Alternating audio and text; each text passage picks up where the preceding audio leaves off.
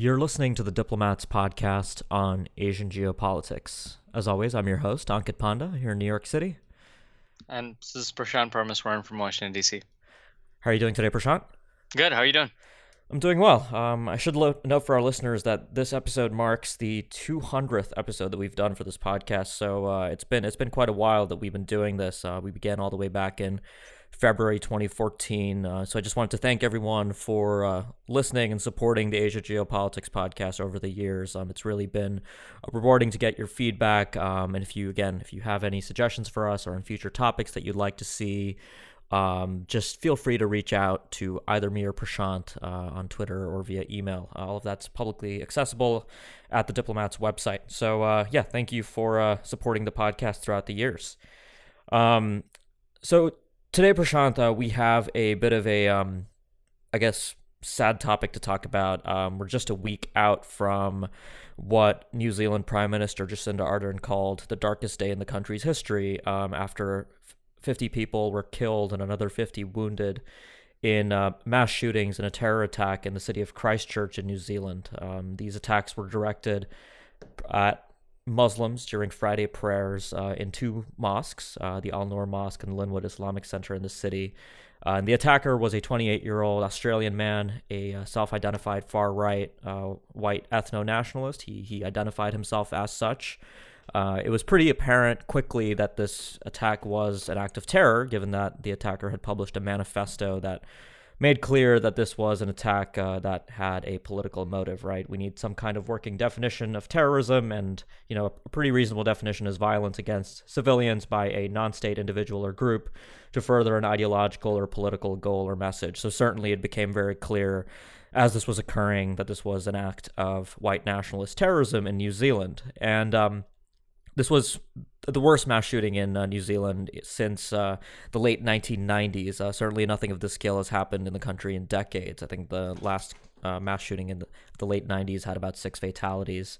And obviously this has shaken New Zealand. And the reason we're talking about this really on the Asia Geopolitics podcast is not only is New Zealand in our region of interest, but many of the victims were either of origin around the Asian continent, and many of the victims were actually citizens of Asian countries, including Afghanistan, Bangladesh, India, Pakistan, Malaysia, and Indonesia. And the Bangladeshi cricket team was actually in Christchurch at the time of the attack and narrowly escaped the initial attack. So this has kind of prompted a more serious conversation about the transnational nature of far-right white ethno-nationalism, which, at least in the Asian region, has mostly manifested in Australia and New Zealand, both countries that also happen to be part of the Five Eyes intelligence sharing agreement with Canada, the United Kingdom, and the United States. But we've seen these kinds of attacks also take place in other countries around the world. Certainly in the United States, Canada, in Norway, where Anders Breivik, one of the most notorious terrorists in this vein, had killed scores of people in 2011 to make a similar message about his fear of immigration from Asia and other parts of the world, Africa, the Middle East, to countries that have traditionally had white majority populations. So I think that certainly is the context here with the Christchurch shooting. But before we get into some of these other topics, Prashant, I think it's important to talk about the way in which the Christchurch tragedy was perceived in the region, because all of these governments certainly reacted. And Malaysia and Indonesia, I think, are two of the important cases to look at. Malaysia, I think, is the largest Muslim majority country of origin for immigrants to New Zealand. India is another big one, but it's not a Muslim majority country. Obviously, a significant Muslim population there. But I was wondering if you could tell us a bit about the reaction in those countries and maybe elsewhere in Asia too. Yeah, I mean, I think the way that you framed it is exactly the right starting point, right? Which is that the reason why we're talking about this on the Geopolitics podcast is that even though this is an event that occurred in New Zealand and should be viewed primarily from the perspective of what New Zealand has done and how that it affects it, there's also a broader regional conversation that we've talked about in previous episodes of the podcast about the threat of terrorism and primarily Islamic radicalism, really, if you look at the focus of the response and the spotlight.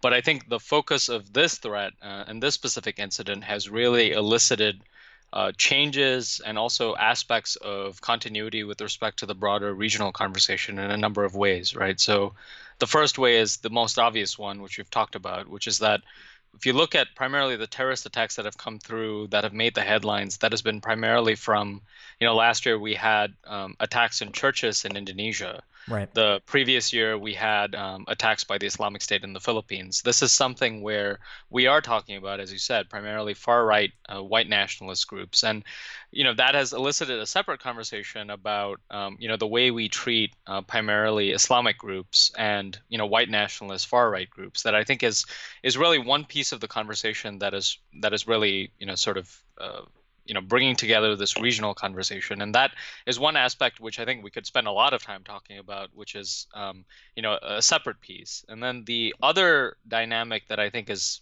part of this regional conversation is just countries trying to come to terms with the fact that really, I mean, the reason why these attacks are conducted in places of worship, if you buy into the fact that these terrorists and nationalists buy into this perspective of they plan these attacks quite strategically. And so the fact that this was done in a place of worship is designed to fan the flames of communal violence, right? Right. And the fact that there are efforts underway to sort of unify the response, and I think the New Zealand Prime Minister has done that, with respect to saying, the focus should really be on this specific individual, and we need to stick together as part of this sort of intercommunal moment where we take a stance against terrorism. There are voices that are talking about this in terms of very polarizing aspects. Whether it's we shouldn't be talking about white nationalism relative to how we're talking about this Islamic part of the problem. So I think there is that piece of the conversation that's going on, but there's also this other piece that is really interesting to talk about. I mean, there is this regional conversation that's been going on about terrorism and radicalism that's already ongoing. I mean, New Zealand is a part of the Asia-Pacific and the so-called Indo-Pacific. There already have been efforts by Asian countries, including New Zealand, to talk about, the Five Eyes intelligence sharing network is something that New Zealand is part of, but there's also this Our Eyes intelligence sharing network that Indonesia and these other countries in the Asia Pacific has sort of talked about. Okay, how do we expand this Five Eyes intelligence sharing network to include other countries so that they can share intelligence and share perspectives on this issue? But I think where we're at right now in the conversation is where, I mean, to be frank, there are aspects of this conversation that are unifying, right, with respect to the terrorism threat and Islamic radicalism.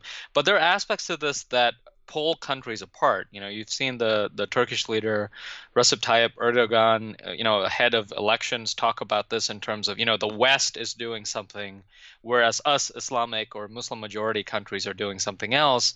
And I think that's kind of where we're at. I mean, which is why it's really interesting to talk about from a geopolitics podcast perspective. Yeah. The unifying and dividing aspects of this. Right. Absolutely. And, I mean, we should also note that if you wanted to talk about, the Islamic State and what we've seen there, we kind of see the flip side of white nationalism. And, the Islamic State's objective in many ways in carrying out attacks in Western capitals and major cities over the years has been to kind of convey and foment really anti-Islamic sentiment in these countries to prove that Islam and Western societies are effectively incompatible, which is very much the message that motivated this terrorist too. So obviously you see this attack and there is kind of this civilizational clash narrative that, you have far-right white nationalists and kind of radical Islamists fomenting at the same time. And yeah, to speak about Erdogan, I mean, he's actually been showing the footage that the attacker live streamed during the attack, right? So this is another aspect of this that we should probably talk about a bit, which is the fact that this is very much a 21st century terror attack in the vein of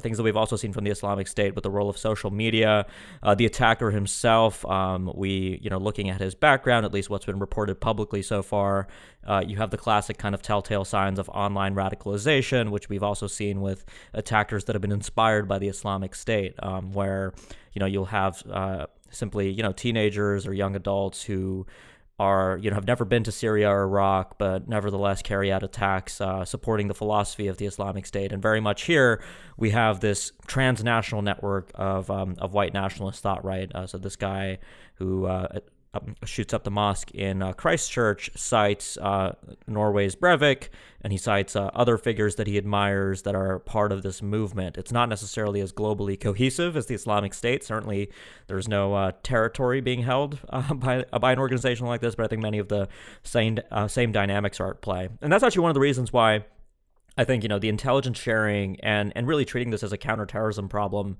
is so important. I mean, yes, authorities do focus on white nationalism, and have through history, right? In the United States, certainly there's a long history, Mhm. but certainly the kind of political allocation of attention in the West has mostly been focused on radical Islamic terror. Certainly in the United States, even though you had the there was a 2017 report by the FBI and the Department of Homeland Security in the United States that, for example, noted that white nationalist extremists had killed more Americans and conducted more attacks, actually, between, I guess, 2001 and 2017 than any other group, including certainly radical Islamic terrorists. But again, we have to account for the counterfactual that maybe other attacks would have taken place, but some of the Mhm. intelligence attention that was devoted to preventing those kinds of attacks actually was successful and resulted in their prevention. But I think now with what happened in New Zealand, this is going to be a much more serious area of focus. And of course, there are sort of other challenges to this, right? Like in the United States right now,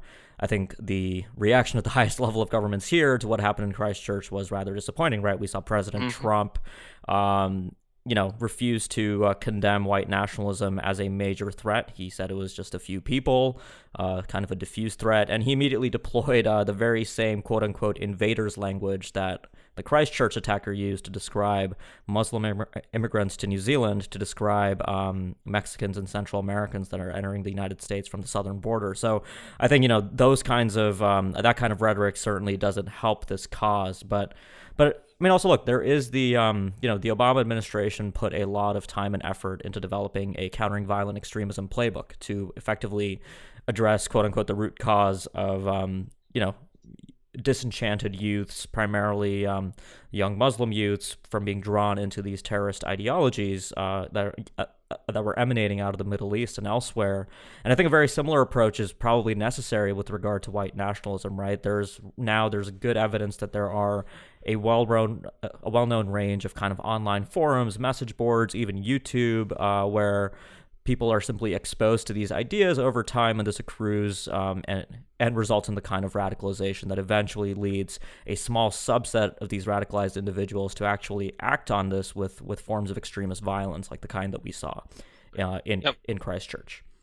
No, absolutely. I mean, I think that's a really important point to keep in mind, right? I mean, I think, if you look at the response on terrorism and countering violent extremism, you're right that, I mean, these political tensions that we've seen, I mean, we're dealing with phenomenon like, the rise of global populism and the fact that we have some leaders that have, come into office, or pockets of, support in certain countries, including in Australia and New Zealand, that are actually promoting anti-Muslim or anti-immigrant sentiment, makes it very difficult for a clarity of response that's required to actually get unity of effort, right, among these various countries. And that, it's not just an existential point, right? It's something that matters for policy. So, for example, just one quick example, we talked about the U.S. response under the Obama administration against terrorism and violent extremism. One of the reasons why Indonesia did not join the U.S.-led global coalition to counter the Islamic State is the fact that Indonesians and the Indonesian government recognized the fact that the way the United States thought about terrorism and violent extremism was very different from how Indonesia was thinking about it. And these incidents and the way that Washington reacts with respect to, relative to how other capitals react, including Jakarta, only exposes those fissures. So, this bridge building effort we're talking about is not just something that, is sort of a personal thing or something that has to do with, bridge building or people to people connections. It actually affects government policy and how it's perceived, right? Mm-hmm. If you're not being inclusive enough in the way that you're dealing with these threats, that prevents or makes it more difficult for other governments to join efforts that actually benefits everyone. I mean, I think everyone benefits from the fact that we're countering terrorism and radical Islamic efforts and white nationalism from the perspective of, the wide variety of threats that we've talked about. But this conversation about how we're distinguishing between one aspect of the threat and another aspect of threat, only makes that conversation more difficult and complicated to have. Yeah. I think something that we have to kind of account for also in the geopolitics of all this is globally in many Western countries, I use the example of Trump. You even referenced the idea of Erdogan really seizing on the narrative that this white nationalist attacker was trying to foment communal tensions between the West and Islam, and we see that elsewhere, right? I mean, we had an acute example of geopolitical tensions rising out from far right political rhetoric in the wake of the Christchurch attack. There was the incident concerning Senator Fraser Anning in Australia, a well-known far-right senator who basically blamed. He basically supported the message in the manifesto and blamed the victims of the shooting for their fate, effectively condemning Muslim immigration. Right. So when you have these views effectively being given kind of legitimate airing by senior political figures who've been democratically elected, I think that's a much more pernicious problem. And we're going to start seeing that between more kind of as an issue when certain parties in countries, we primarily see this in Europe, end up taking control of governments. Obviously, Australia's immigration policy has received quite a bit of criticism, even under the fairly relatively moderate conservative governments of late under Scott Morrison, Malcolm Turnbull, and Tony Abbott in recent years. But I think the way Indonesia reacted to Fraser Anning was interesting, right? We saw the Australian ambassador summoned in Jakarta, and really, I mean, this kind of sets up this worrying dynamic that if these issues do continue to be legitimated, not only in politics, there's also a very important role that media play. You'll have far right television networks and shows, again, giving airtime to these kinds of ideas and views that do foment difficult relations between these distinct countries like Indonesia and Australia. So I think that's something to keep in mind too, and kind of really, I think as far as the geopolitical implications of all this goes, the role of far right parties and the media shouldn't be understated at all. No, that's a really important point to bring up. I mean, the media part of this conversation, because I think, we've talked about the nature of the threat and how there can be divergences in how it's interpreted. There's also divergences in terms of how countries respond to that threat, right? And I think one of the things that came very quickly after the New Zealand tragedy is, efforts by the New Zealand Prime Minister to very vocally talk about social media and the role that, circulating these videos can actually impact and affect how the messaging spreads very quickly and in a very viral fashion. And the fact that, we really need to confront that aspect. Now, that is something which some countries have talked about very frankly in terms of, taking into account what Facebook's role is and some of these social media platforms. But I think other countries, because of various reasons, including differences of political views, their political systems, the role of companies relative to the government, they have been a bit hesitant to talk about social media regulation and speech regulation, really, in terms of how they respond to it. And so I do think that's another interesting aspect of this conversation. I mean, we talk about, geopolitics and how that's being influenced. I mean, a lot of the conversations that we've been having, it's very clear, right? Like in responding to these various threats, the people, the population, the media climate really has a big impact as to how countries respond, particularly with some of these terrorist incidents where you can see very quick ripple effects. So that media piece of the conversation is going to be really important going forward as well. Yeah. And, we should state that I think the way New Zealand Prime Minister Jacinda Ardern has handled the response has been widely praised across the region. And I think that's an important example. Of course, I think a lot of kind of coverage has missed the fact that if you look at the domestic politics in New Zealand right now, you have a very strange sort of coalition arrangement where you have a far-right party in alliance with the progressives who are led by Jacinda Ardern, right? Winston Peters, the Deputy Prime Minister and Foreign Minister of New Zealand, for example, has his own history of blatantly racist remarks. So that, I think, again, goes back to this idea of the importance of domestic politics and the growing role of far-right politics in many Western states. But I think broadly, her reaction was probably, I think one of the better ways that New Zealand could have handled this tragedy. Yeah, absolutely. Right, Prashant. I think we'll leave it there for this episode, and I think next time we'll probably come back to events elsewhere in Asia. But this is certainly, I think, a topic that we haven't discussed a lot in the past, and I think people are going to take more interest in this issue certainly in the coming years as it becomes clearer than ever that far-right white nationalism is as real of a terror threat as the threat posed by radical Islamic groups. So thanks for joining me. Good to be with you. Great. And like I said at the beginning of the podcast, thank you again for supporting the Asia Geopolitics podcast through 200 episodes over the last 5 years, half a decade of podcasts. So if you like what you've heard, but you haven't yet subscribed, maybe you started listening to this podcast not too long ago, I hope you'll go ahead and subscribe. You can do that on iTunes or Google Play or a range of other outlets. And if you haven't yet left us a review, but you've been a subscriber for a while, please go ahead and do that on any platform of your choice. That really helps get the word out about this podcast. So thanks a lot for listening, and we'll be back next week with more.